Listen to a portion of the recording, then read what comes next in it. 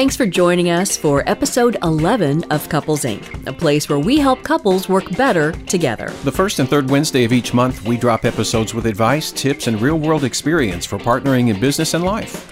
I'm Jody, a business owner and communications strategist, and at my age, I could never backpack across Europe. My meds alone could fill a backpack, and then add the products and the 18-step skincare routine you need when you get over 50. I'm guessing I maybe steamer trunk it across Europe. Steamer trunk, or if the backpack were a new compact car. Yes, I could car it across, but yeah, there's no backpacking for me. The new Chevy backpack. I'm Glenn, Jody's partner in life and business, and I give my playlists pet names like Sunday Bacon, Gut Bucket, and Hippie Trip. I enjoy Sunday Bacon a lot. You might like Gut Bucket and Hippie Trip too. Maybe. On today's show, we talk about different management styles and interview a couple about matching their personality type with their business roles. At the end of the episode, our guest couple sticks around to take a couples quiz. Now, without further ado, let's get started with episode 11 of Couples Inc.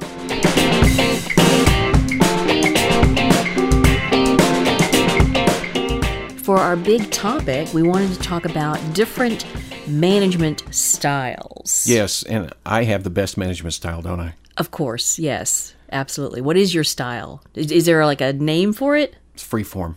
Freeform. I just do. I don't even think. I just do. You just do. And you're like the Yoda. Results. You're the Yoda of management. There's no try. There's no try. think. There's no fail. There's no... With me, there's no think. Yeah, that's right.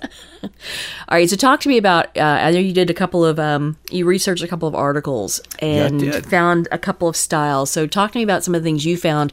Because I think we all have a management style, or we've all worked with someone who's had a management style that either we really liked or wanted to emulate, or we didn't like, and then so we incorporated it in our own style to not be like that, sort of like what not to do. Mm-hmm. So tell me a little about some of the management styles, like the official names.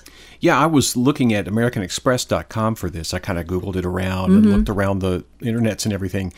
And there's a book by Bruna Martinuzzi, who's the CEO of Clarion Enterprises and a leadership communication coaching specialist. Okay.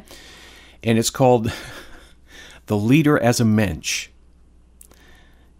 Yeah, you're nodding at me like I've got 10 heads, but this is legit. Okay. Yeah, okay, and it really lists 7 different leadership styles, and this is kind of, I guess, the catch-all in the 7. I've seen 4 leadership styles and 10 leadership styles and everything, but this one seems to be a pretty good list that kind of puts everything into I think categories. It probably depends on like how much someone subdivides, something. So I could see. So let's listen to see those 7 and see if we think that we could either combine, add to, or what we think about these. Okay. The first is autocratic. Okay. And the catchphrase for that would be, do as I say. I have worked for some of those types of managers. I'm working for one now. What? But hey, if you have a problem, you can always talk to Jody in HR. I've left so many voicemails. I know. She's just so hard to get. Autocrats believe in making all the decisions by themselves, as the name kind of indicates. More common in traditional workplaces, like where there's a boss and then a vice president, and like a traditional hierarchy that you might see. Okay. Yeah, the model has been going for centuries, basically, even back in caveman days. Me boss, you not. There's OG, then there's senior vice president, GOG, and then there's so did they list the pros and cons of each of those, or? It kind of does. It says that this leadership style, the autocrat, may still be appropriate if immediate and important decisions need to be made. Because you can't, let's say that there's an emergency, something has happened to your toenail clipper factory and it's going up in smoke, and you need to, make a decision about whether to close, what part to close, stuff like that. Now that's an apocalyptic sort of scenario. Right, but it does make me feel that is sort of the military hierarchy when decisions, there is no questioning, there is no committee deciding something. You may take insight from different experts, but it does have to come down to this is the person. And in crisis situations, sometimes that is the best. Or you've got inexperienced team members that need immediate guidance. Right. Like you said in the military. Is it autocratic? autocratic may be the best fit if you need, like you said, something done quickly. And decisions need to be made by one person so there's no delay. Number 2 is authoritative.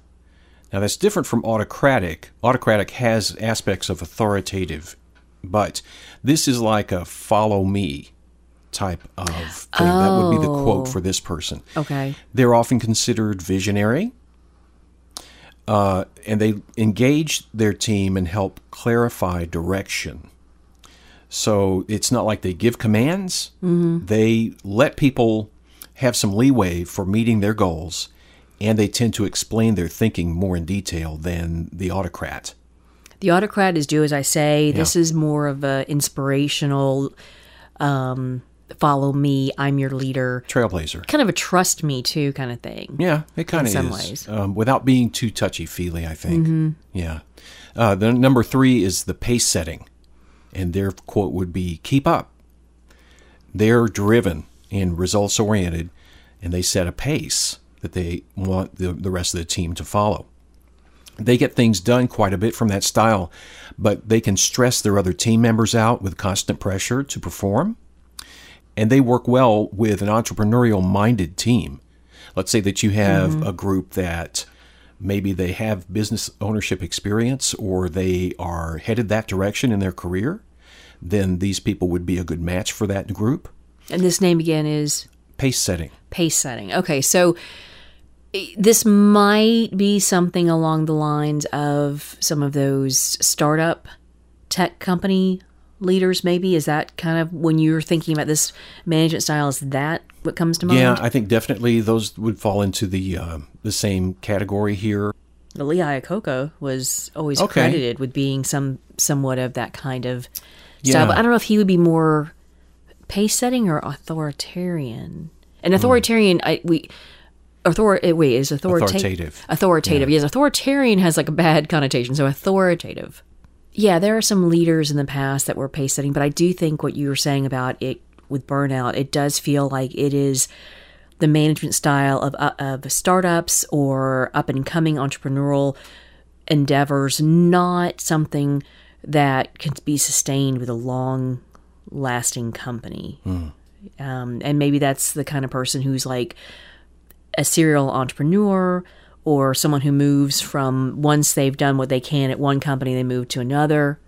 You know what it might be more appropriate for is for a team that is sort of rotating through different phases of a project or different phases of the company structure. So they don't get bored. So, yeah, they get this leader for 3 months and they finish a component of the project, or they may finish the entire project. And then the leader or the team rotate off. They rotate off of that project or off of that that part of the company. It seems like it would be very difficult to work for a pace setter, though, because if they're always on, they expect others. It's kind of like the people people have complained about sometimes their managers will email them at 3 a.m. because they're awake at 3 a.m. And that's where you just have to say, okay, setting boundaries. And this is what I love. There's a person I worked with who sends out emails, and her message includes, my hours may not be your work hours, because I know she has kids, so she works during the day, then she spends time with her family, and then she might be sending out emails like at 11. And she clearly says, I don't expect a response. My hours are different than yours. I don't expect a response until, you're ready. So that's nice. Yeah, and I think sometimes managers who are pace setters might not remember that it's okay to send out an email at 3 a.m, but be sure people know that there is no expectation for them. And that's where a pace setter, unless they understand the boundaries, would be difficult to work for. Yeah, I agree. The fourth is democratic style. How do you see it would be their tagline. Democratic leaders tend to share info across the board. They also seek opinions before deciding. And I think that that's something that's kind of, I haven't seen a lot of leaders that are like that in my career. But I think if you look at some of the tech companies that have come up over the past 20 years or so in the tech sector, they've probably had these type of people leading some of their teams or the whole shebang. Whenever I hear something like that kind of leader, my first thought is, and I know this is not a real world situation, but I always think about Star Trek The Next Generation, Captain Picard. Yeah. I would think that Kirk would have been much more of a authoritative or pace setter, where Picard was much more of a check with the science officer, check with the engineer. Number one, what are your suggestions? And then ultimately make the decision. And then make it so. And then make it so. After he pulled down his little jacket and that little... His tunic. Yes. But it's like... Not a jacket. Or whatever. But anyway, it's... His blouse. His approach was very much like that. And I always thought that kind of style feels like you get the better result because you ultimately make the decision and you are guiding everybody, but you're pulling in data... No pun intended, because he's a character. Him too, yes. But you're pulling in information from other sources, and you're getting the expertise out there. Or it kind of also, I think of a baseball team sometimes, in that, look at the way the catcher and the pitcher talk to each other. Sure. There's information gathering before a decision is made. And it's sort of like, well, what do you think? What are you seeing? Sometimes the manager comes out, he'll give his, and then the first baseman comes in. Right, but there's and you like get the shortstop, the outfield. For pretty soon, everyone having a meeting on the mound. Yeah, but there are times when it's like there's a leader, but then there's also a lot of input that comes from different sources through the codes and things like that. So I see that is my I don't know if I've worked with many Democratic because it's very hard to. Sometimes it's harder to do in the real world. Yeah. It says it fosters creativity, trust, team spirit, and cooperation. That's utopia. That's why it kind of calls to me. Yeah. But there are a lot of... It's kind of like what we have when I am leading something with our company. Exactly. I think it's an ideal, and I don't think that it's impossible, but sometimes office politics, different agendas, on the negative side, or also just time. It may not be a case of anyone has anything against anyone else or they're difficult to work with. It's a case of there's just not enough time to get that input in. Yeah. So. Yeah.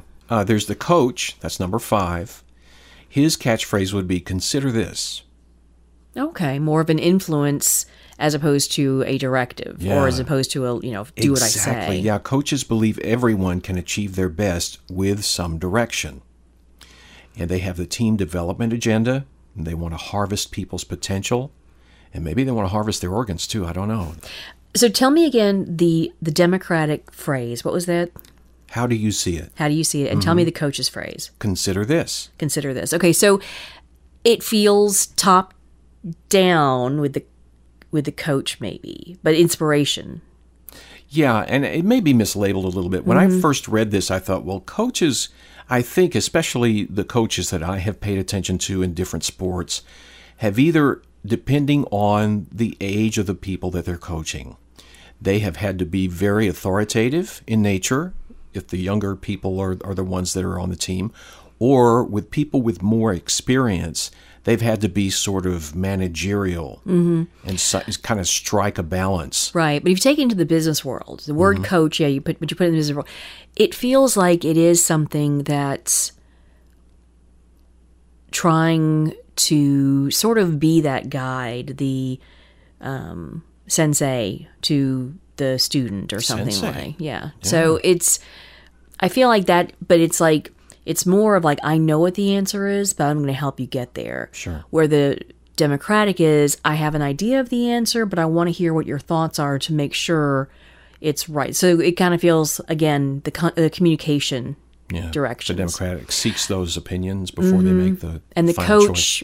And the coach may not know the answer, but the coach is inspiring you to come up with the solution.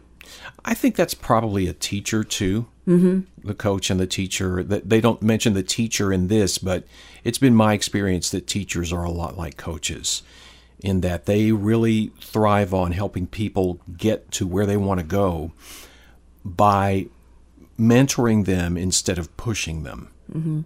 Not having, so much of a drive and keep going like that sort of thing. Unless it's encouragement to explore different options, different solutions to situations, things like that. That, to me, is the mark of a great teacher. And so it may be that the coach would have a lot of teacher in them.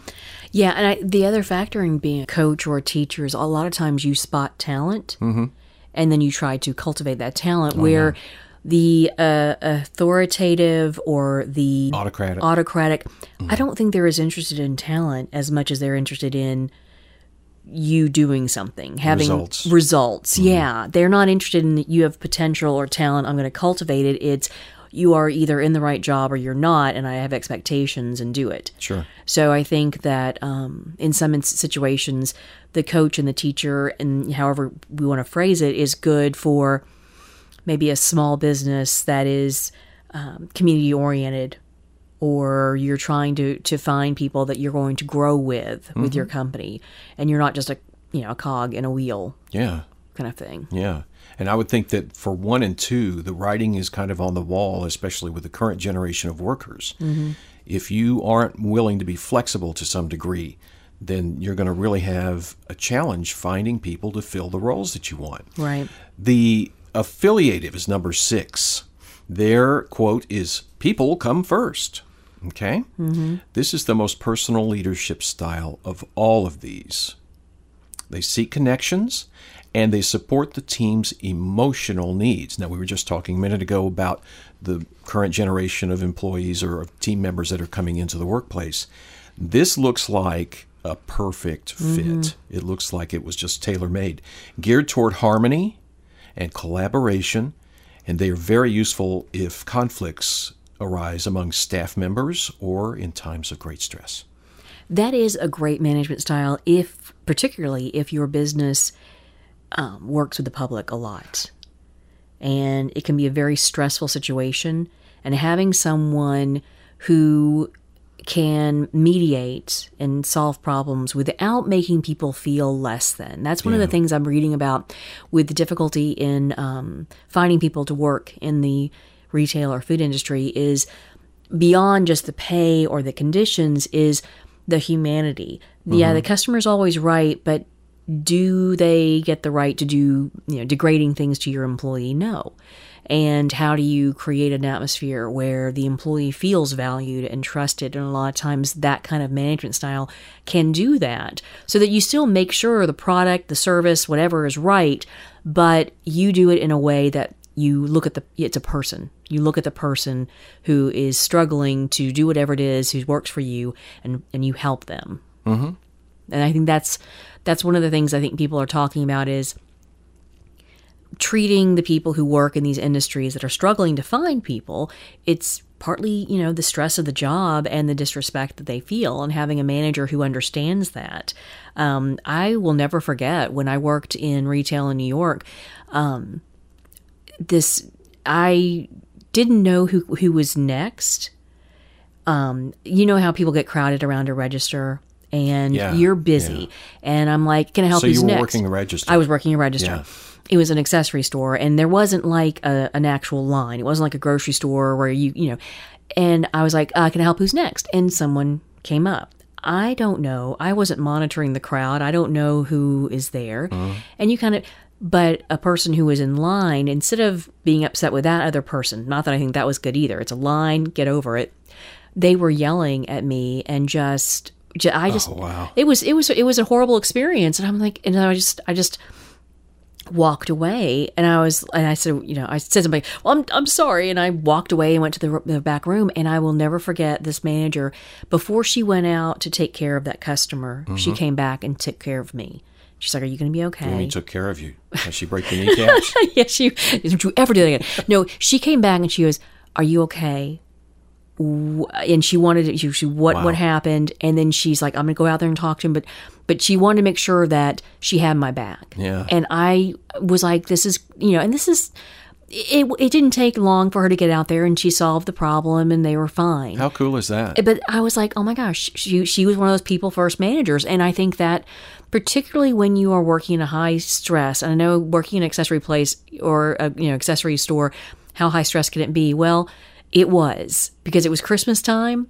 And you were letting everybody cut in line. And I was letting everybody cut in line. I was being a horrible person. I was a horrible person. What happened that year for Christmas? I know. It was me. Okay. So I thought that she wanted to take care of me, but again, not at the expense of losing, it wasn't a case of, us versus I'm picking her side. Yeah. She just wanted to say, okay, I'm going to go out there and take care of this and talk to them, but are you okay? Yeah.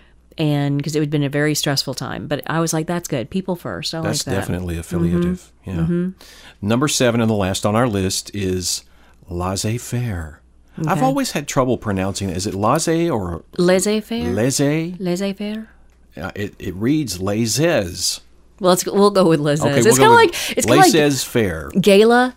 I just got tired of it, so I started calling it gala. Because how do you...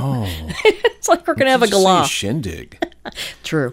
All right, so laissez-faire. Yeah, it involves the least oversight, as the title implies. Mm-hmm. A laissez-faire leader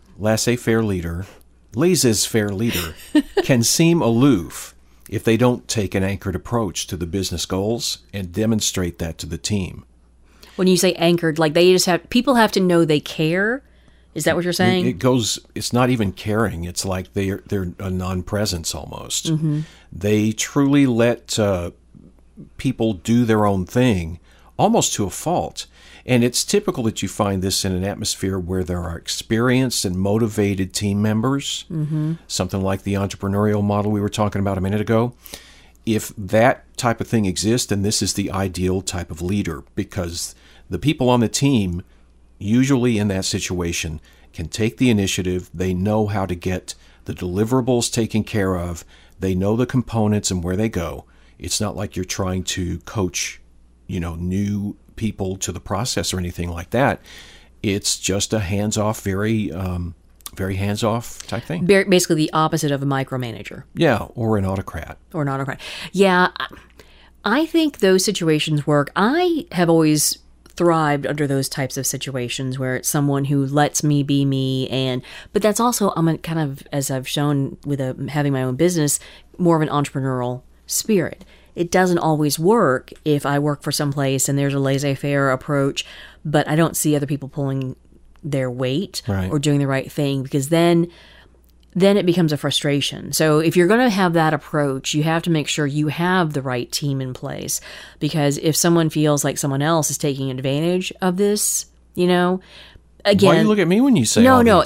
Wait a second. Again, I don't think people should assume the worst about people. It's kind of like the whole work from home. Well, they can't work from home. They won't do anything. Well, a lot of people are very productive from home.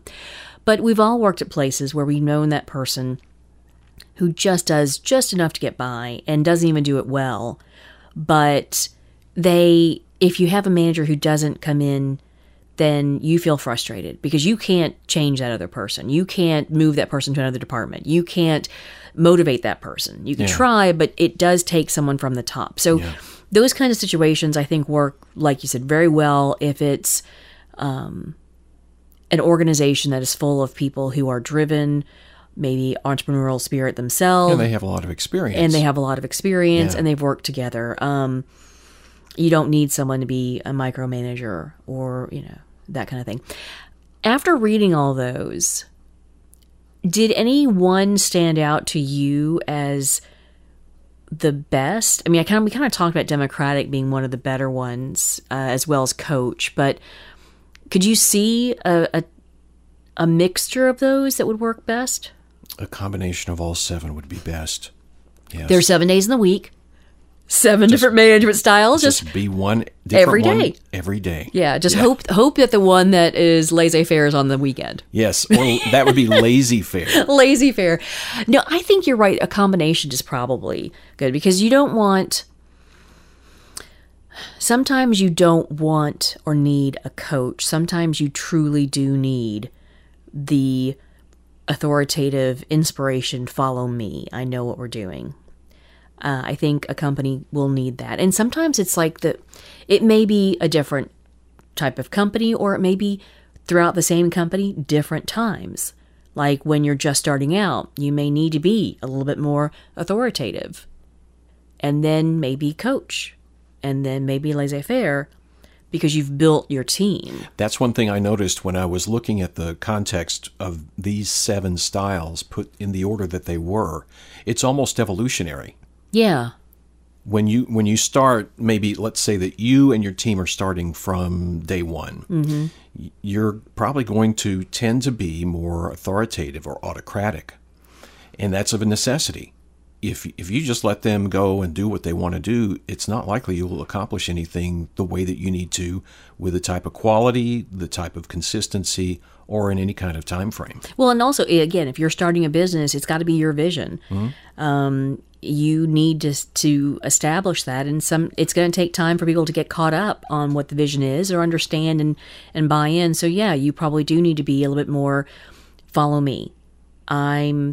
I've got an idea, I've got a vision, I've brought you on, follow me, and then you kind of, like you said, you evolve to where you work into more of a spotting the talent that you want to cultivate. A good manager almost always hires people that are smarter or better than they are, but it's based on a vision that they have, and then they cultivate that so that person can take that role on in the team. Do you think that managers, let's say that you're the owner of the company, would you take on a team member with an idea at first of maybe this person as a candidate to go ahead and succeed me? Early on, I don't know. I think early on, if you start thinking about who's succeeding you, then I don't know if you're 100% in your business. No, I don't mean that's the overarching theme for the person's hiring. I'm talking about that's one of several factors. Oh, okay. You see, It depends on what your long-term strategy is, and I don't know how much you can get from early on. I think finding someone who's going to succeed you, whether it's you're going to sell the business to them, or if you're not going to sell, but you're going to have them move into basically the management position that controls day to day while you maybe still own. I think that's kind of something that happens over time. But I think you can maybe, again, spotting talent, you can spot that spark, but not everybody who's very, very talented is also entrepreneurial. They have other things they want to do, and they just don't. They just don't. There's nothing about it, and it's not a judgment. It's like it's not for everybody. So I think finding someone who will be your go-to, your succeed you, I think is going to take time. But I think people should be thinking about, when you hire someone, their potential, and not just cogs in a wheel. There are always going to be tasks that people do, and there are always going to be people who this is just what they want to do. You don't want to hire them and promote them out of their expertise and out of their interest. Yeah. One thing I find interesting about just management styles in general is it's important to find one that works for you, but also for your business and your employees. Somebody may be totally comfortable in is it something that, am I the best manager I can be for my team? Right. And is there something I can take from each of these, all 7? Can I incorporate something and create my own management style? Yeah, that's a valid concern. And most of the time, I think, especially in the past being before the great American resignation and things that have happened during the COVID pandemic, I think that the authoritarian approach was appropriate, or viewed as appropriate, by companies who specialized in commoditized merchandise or commoditized goods and services. Fast food, for example, a factory floor, for example. If you're in that situation, you take for granted, I think, that there are going to be a certain number of openings that you'll have to process throughout the year, a certain amount of turnover, and you just have to kind of build that in, make it into your business, and move from there. Yeah, there's going to be natural turnover for some, and there are some people who they don't want to be part of a team that is as collaborative and as communicative. Some people just want to work a job. Yeah. But I think that if you look at your environment, look at the type of business you have, look at the type of employees, and look at yourself, I think anything can be improved upon or honed a little bit better. And just becoming a better manager, I think, is a good thing for yourself and your business.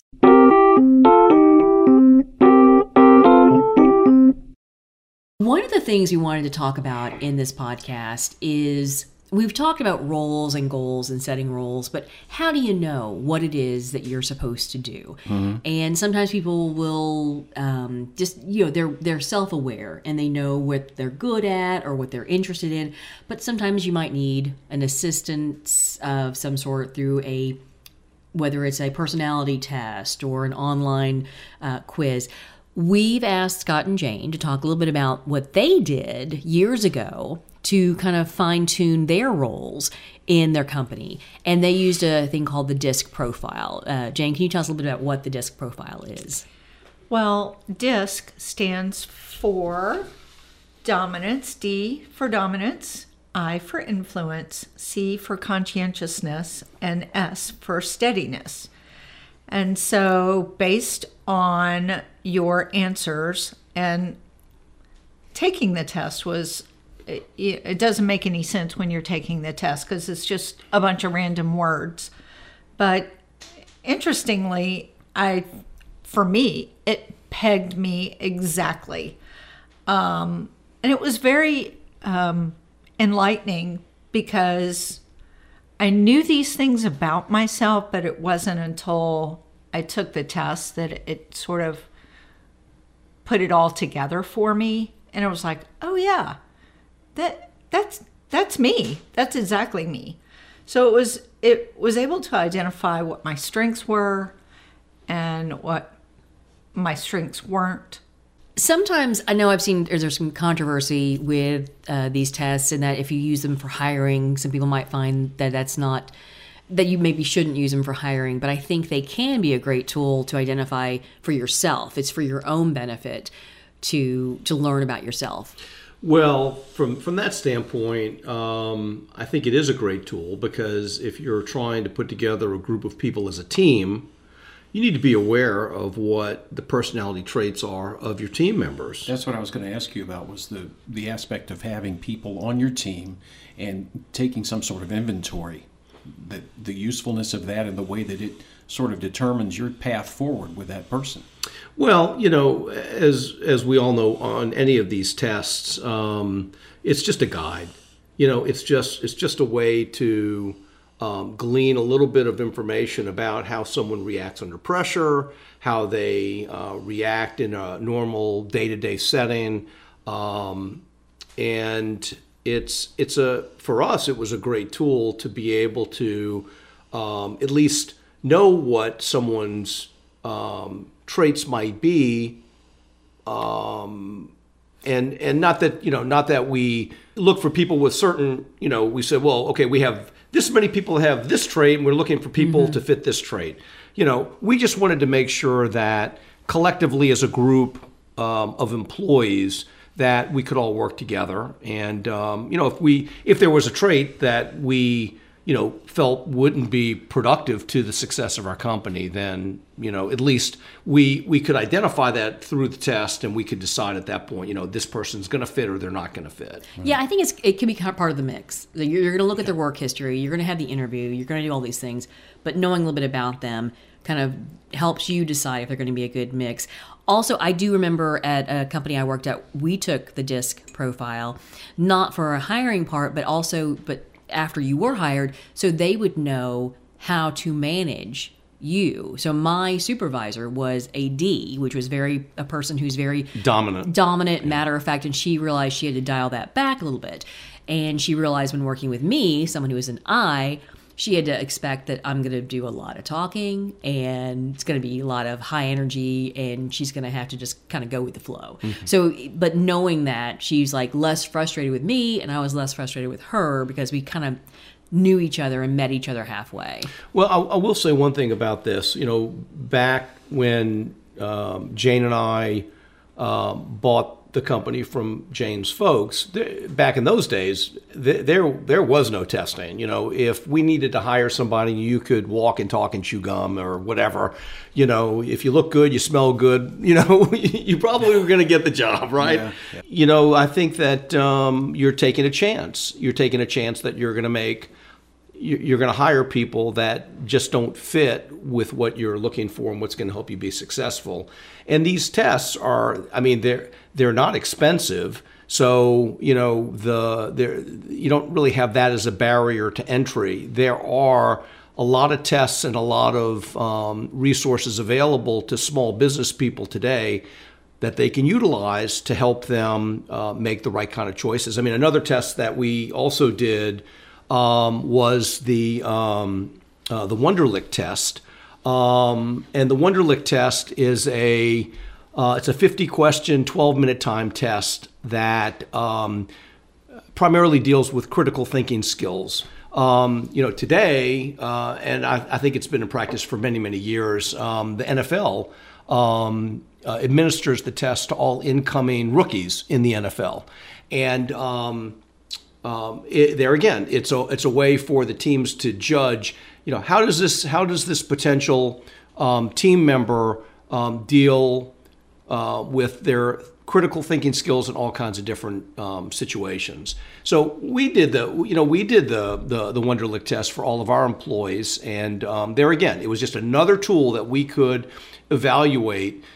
How well do they process information, and someone who scores high on the Wonderlic, they're someone who, if they're presented with a new task, you give them that information, and they'll be able to process it and be able to do the task very easily. Someone who scores very low on the Wonderlic, you assign them with a task, you tell them how to do it, they go off, they forget, they come back. Now, how do I do that? You tell them again, they go off, they come back, you tell them again. Eventually they will get it, but they don't get it as quickly as someone who scores higher. I think different skills fit different positions, and these tests are a good way to judge, based on what we know about that position, who would be a good fit. There's not a one-size-fit-all solution. Even across several of these type of tests, it just kind of still boils down to a case-by-case thing. Absolutely. Person to person. Mm-hmm. Now, we talked about in case of hiring and setting up employees for success, you guys also took these tests, and what did you find enlightening about it, and how did you take the results and apply them to how you guys run your business now? Well, initially, when we first came to know about these tests,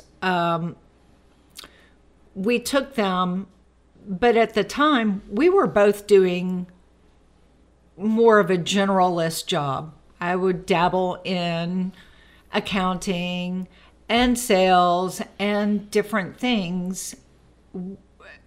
And we hadn't really necessarily delineated into completely different roles. But after we took the tests, it became obvious that I needed to concentrate on the accounting and that side of the business. Scott needed to be in the sales side of the business. And it made for a much happier work life and therefore home life. We weren't stepping on each other's toes. And did you feel afterwards more comfortable because it was aligned with your personality and your skills? Absolutely. Sometimes the strengths that you think you have, you really don't. And your partner who says that she's better at something than you are really is. When it comes to the accounting side, that is her strength. And it comes to the sales and the marketing side, that is my strength. And that's where I would rather be. I don't find joy in doing the things that she does. She loves that. And conversely, she doesn't like doing the things that I do. She finds that, numbers are my friend. Numbers are her friend. That's right. Dealing with, she likes to deal with customers, but I really enjoy dealing with customers. Well, on one of our previous episodes, we talked about roles and goals. And one of the things is we think about like a Venn diagram. What do you have talent? What do you take joy in? And what do you have time for? Should be that sweet spot of where you focus your role. Time is something that can change depending on the business, but what you have talent for and what you take joy in are top priorities, I think, when you're trying to figure out your role, because Well, it makes it make sense. Well, it also makes you enjoy your job more. You know, if you have the luxury of being able to do the things that you really enjoy, then you know, your job is not really a job. Right. There's always going to be those tasks that nobody wants to do as part of being a business owner, but if you can design your job, and like it looks like you guys were able to say, okay, here's my role, here's your role, based on what we want to do, what we have talent, and what we take joy in. Let's do it that way. Well, you know, another thing is by, you know, utilizing these tests and being able to have the right people on staff allows us to do the things that, you know, we like to do in terms of how we run the business. You know, if we didn't have the right people on staff and we had to micromanage our staff and we had to constantly be, you know, making sure that they're doing what needs to be done and not being able to focus on the things that we need to focus on, then I think that, you know, it would make for an environment where we weren't happy. So it was interesting that you said sometimes, like Jane knew more about you than you knew about yourself, because that's one of the things is when you were trying to figure out your role, you need to know who you are and about yourself. And that's not necessarily something everyone can do. These tests can help you identify stuff that you might have been blind to just because you don't really know yourself as well as you think. Or it's hard to be objective about. Or it's hard to be objective. Or it affirms what you may have thought all along. You know, I mean, when we did the tests, when we did the DISC personality profile, mine was an inspirational. That's what you are. Inspirational. Inspirational, yeah. Yeah, and sometimes you have to take personality tests or any kind of test with a grain of salt. I took the Myers-Briggs thing, and I don't know if I did it wrong or I answered something, but somehow I came up introverted, and then I went around to everybody in the office. Guess what? I'm introverted. Do you know I'm introverted? Who knew I was introverted? And they're like, but you could be an extroverted introvert. I could be an extroverted introvert. I think I'm on there's a possible. spectrum. Mm-hmm. I think I'm an omnivert. But when I took the test, somehow I must have answered a certain way. But it just struck me as so ironic that here I am going around telling a bunch of people, going all up in their face about how introverted I am. What that means is that we've come up in this episode with a new personality descriptor, the omnivert. Omnivert. Although now with the pandemic, I don't know if I want anything with omni in it. The Enneagram has been the new thing that people are taking to find out their personalities. Or as you were saying, what were you calling it earlier? Enigma. Enigmagram. Enigmagram. So we all four of us took an online Enneagram thing. And again, is this much more than this, than your horoscope as far as personality descriptors? I don't know. But this what I thought was so funny is that Scott and Jane are the exact same Enneagram. That is funny. It's just hilarious. And, you guys are totally different personality types based on what you were talking about with the disc and with the other thing. But I kind of see how you guys could both be at least Enneagram. I'm consistent. You are because I'm a perfectionist. I could see that. On the disc. And I'm a perfectionist on the Enneagram. Scott's that way too. A perfectionist. On the Enneagram. But not on the other thing. I'm just an inspirational perfectionist. Yes. Well, when you guys looked at the... So it's not an omnivert, it's an imperfectionist. Vert. Yes. Got it. Well, on the last page, you guys are both ones. It had the type in relationships. And so the first one is type ones with type ones. And what does it say? Tend to be organized and accomplished. I think that's you guys. For sure. Yeah. I think you guys are organized and accomplished. Yeah, that sounds right. Yeah, and this was just kind of fun. Glenn and I took it too, and we're not the same. You guys are both type ones. I'm an Enneagram 7, the enthusiast, the enthusiast. And I am the type 9, which is the peacemaker. Yeah, and when we were looking at these, let's see how we work together. 7s and type 9s tend to be both passionate and peaceful, which kind of seems... oxymoron. Yeah, but we'll go with it. Peace-assionate. Yeah. But when we looked at it, I was like, I could definitely see Glenn as a peacemaker. He's like one of these But not passionate? No. in his like I guess I'm the enthusiast, so I'm the passion, you're the peacemaker. But I could see him because he's a very calming, effect. So if there were things I saw on both of these that like fit me, I'm like, yeah, my fear is getting stuck in a rut, missing out on some good things in life. I like to seek out new things, and I feel like I try to be upbeat and optimistic about things. I didn't used to be, but post-cancer diagnosis, I became more of a glass half full kind of person. Because that, I have to say, really did change things for Jody. Mm-hmm. When I first met you, I was just full of anger and hate. Well, yeah, I only could spend about 3 minutes a week crazy. Around her. I was like, just, it was like listening to one of those death metal concerts, you know? Yeah. I was very.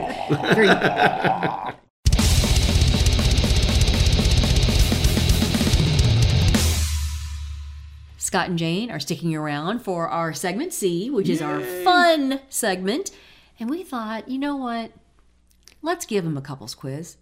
See how well they know each other. Okay? Nothing awkward or anything. Mm-mm. Aren't you glad? Mm-mm. I'm seeing smiles. Mm-mm. Happy I'm terrified. faces. Right. And it's funny, these are the exact same questions Glenn and I did on our first episode to see how well we knew each other.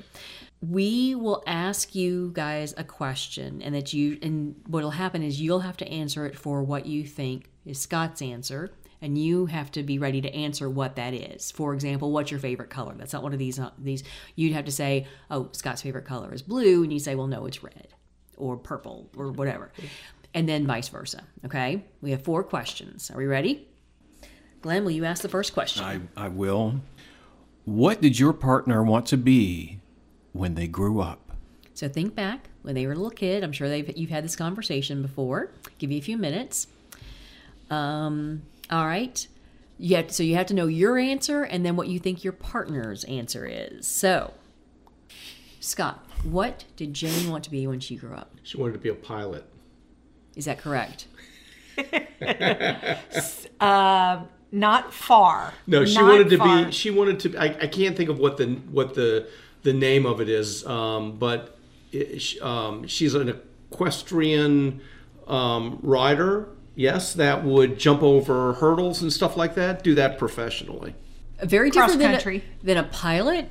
A pilot. Well, she had a job where she had a job at a stable where she was cleaning the stable. She'd pilot in one place and then pilot in a different place. I was cleaning stalls. Pilot. Okay. And my dad. But said I was a pilot. you did know that she wanted to be an equestrian.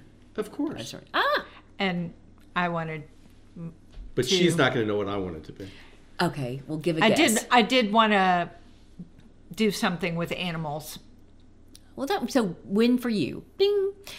Or wait, are you going to do the sound effect later? Sound effect here. All right, and now, what did... I want the rim shot. Yes. All right, so what did Scott want to be? Take a guess. A business owner. And your answer is? I don't know that I ever had any aspiration of one thing versus another. Seriously. That's kind of sad.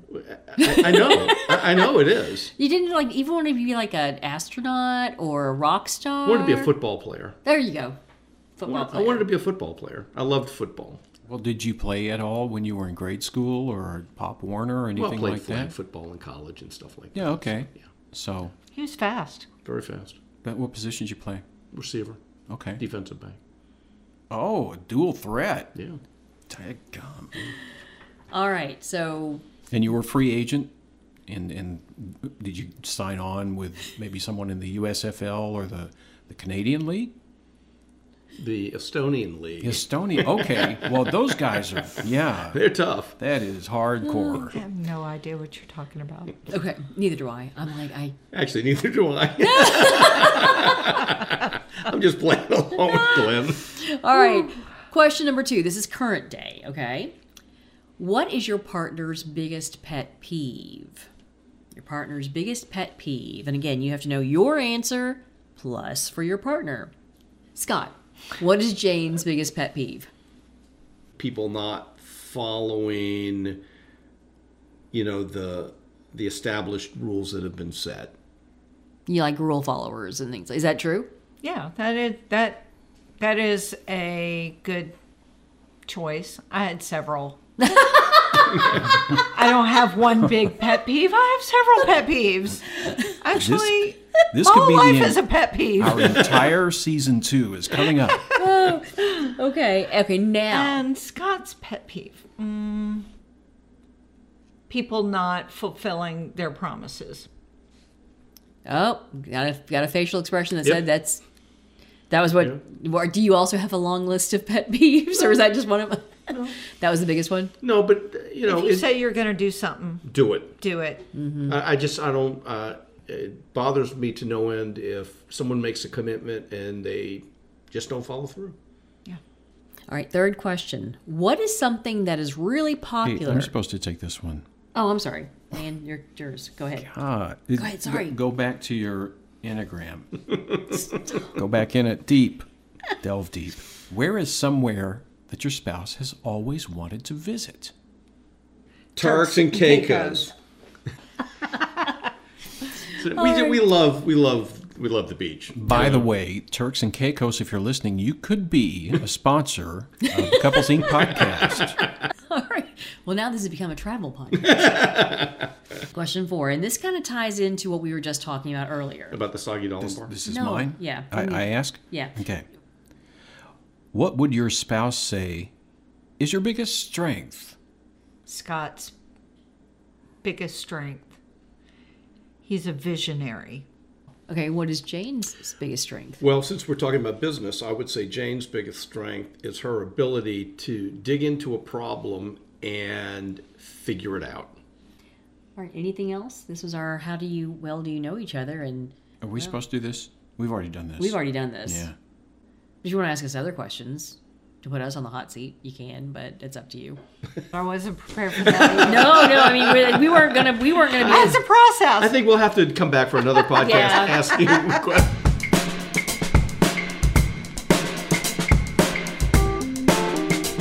Thanks for listening to Couples Inc., a place where we help couples work better together. We drop new episodes the first and third Wednesday of each month, but to make sure you don't miss a show, follow us wherever fine podcasts are published. And if you enjoyed this episode and you want to support the podcast, share it with others, post it on social media, or leave a rating or review. And please visit our website, couplesincpodcast.com. That's couplesincpodcast.com to learn more about us, review show notes, or leave us a message. Until next time.